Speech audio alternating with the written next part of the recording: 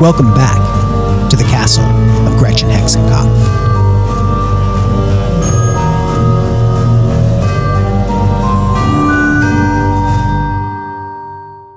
Episode 28.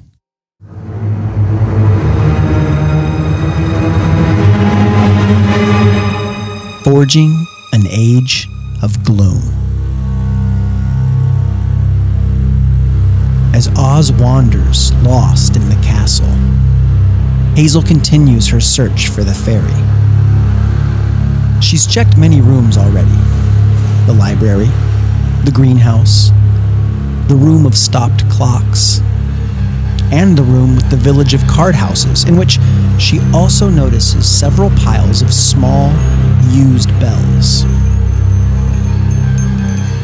Bells that had been shaken to the point of disrepair.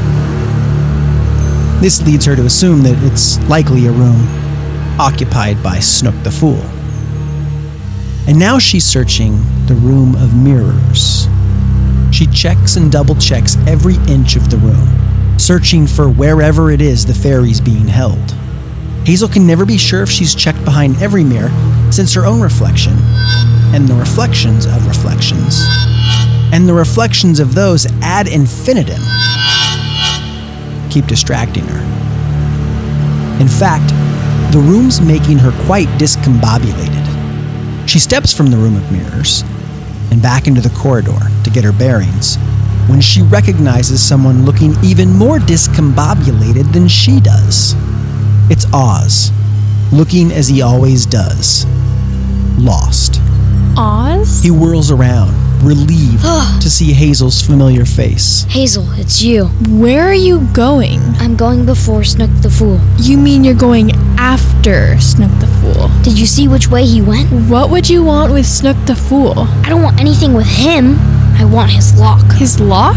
That's a funny thing to be after. Ugh. I'm sorry. My mind is all nice and tidy. You mean your mind is a mess? We have to find Snook. He has the Oz gestures the act of using a key. Where are the others? They're in the dungeon. The thought of her orphan brothers in a witch's dungeon is as comforting as a cold pot of sludge, especially since they'd come into the Crimson Forest for her, chased goblins for her, stormed a witch's castle for her. She won't let them spend one more moment in the dungeon than they have to. Hazel grabs Oz's shoulders to make sure he hears both of the following words clearly. Keep up. Where are we going? Back to the observatory. And then she darts off down the corridor, Oz right behind her, actually keeping up.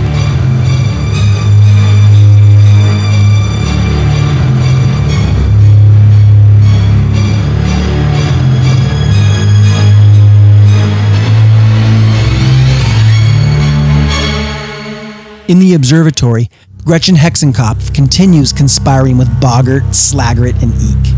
Snook the Fool fiddles and fidgets at her side, and the newly turned goats, Mr. and Mrs. Brickbuckle, wander around the space scavenging for snacks. Oz and Hazel sneak close and watch the conspiracy unfold. The blood moon is imminent. So it is. How many orphans fill the Cobbler's Gulch orphanage for boys and girls?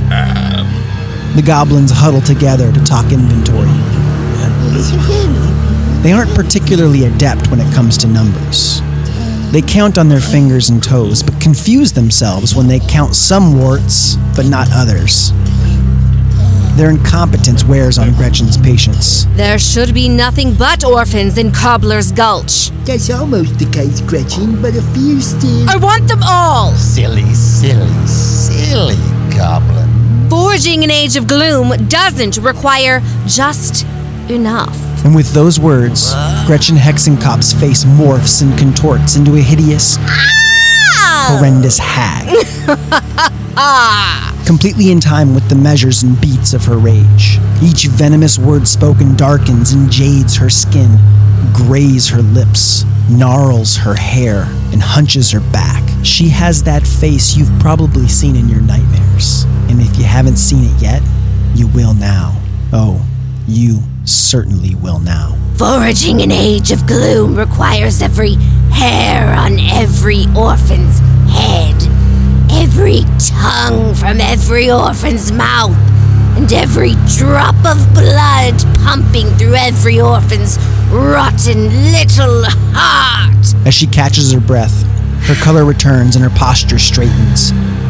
Beautiful and bewitching once again. That is how an age of gloom is forged. Terrified, the goblins back against the wall. Snook does the same, but less out of fear and more out of reverence and amusement. And the goats just wander around the room in a dither, bleeding horribly. If this blood moon passes, and I have to wait another 3 years, do you have any doubts as to what, or rather, whom, will be filling my cauldron? Snook! Wrangle this cursed livestock and get it out of my sight. The fool reaches into his pocket and pulls out 2 lengths of tattered rope. He ties them into leashes and tethers the goats, which takes a few attempts. Just as he has one goat, the other rams him in the fanny, and while Snook manages, or mismanages, the goats, Hazel and Oz slip back into the corridor. He'll be coming this way. Where's the key? It's outside his pocket. You mean inside his pocket? No, wait, yes. Along with a bunch of other odds and ends, dice, teeth, fingers, playing cards, spears. Wait, did you say playing cards?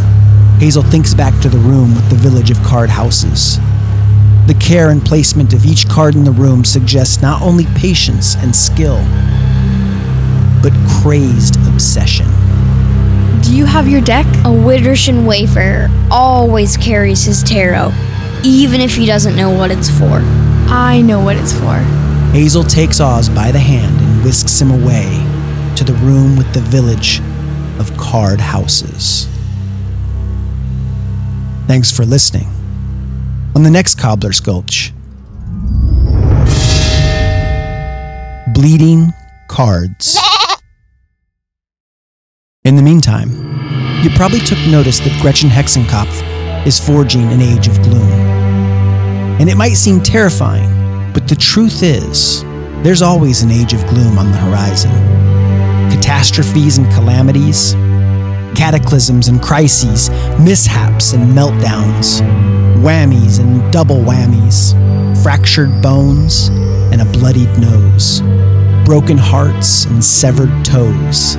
This world is designed to thump us in all kinds of ways. And if you know as much, and if you make peace with as much, you'll be calm enough and cool enough to do something about it, which is how you turn an age of gloom into an age of glee.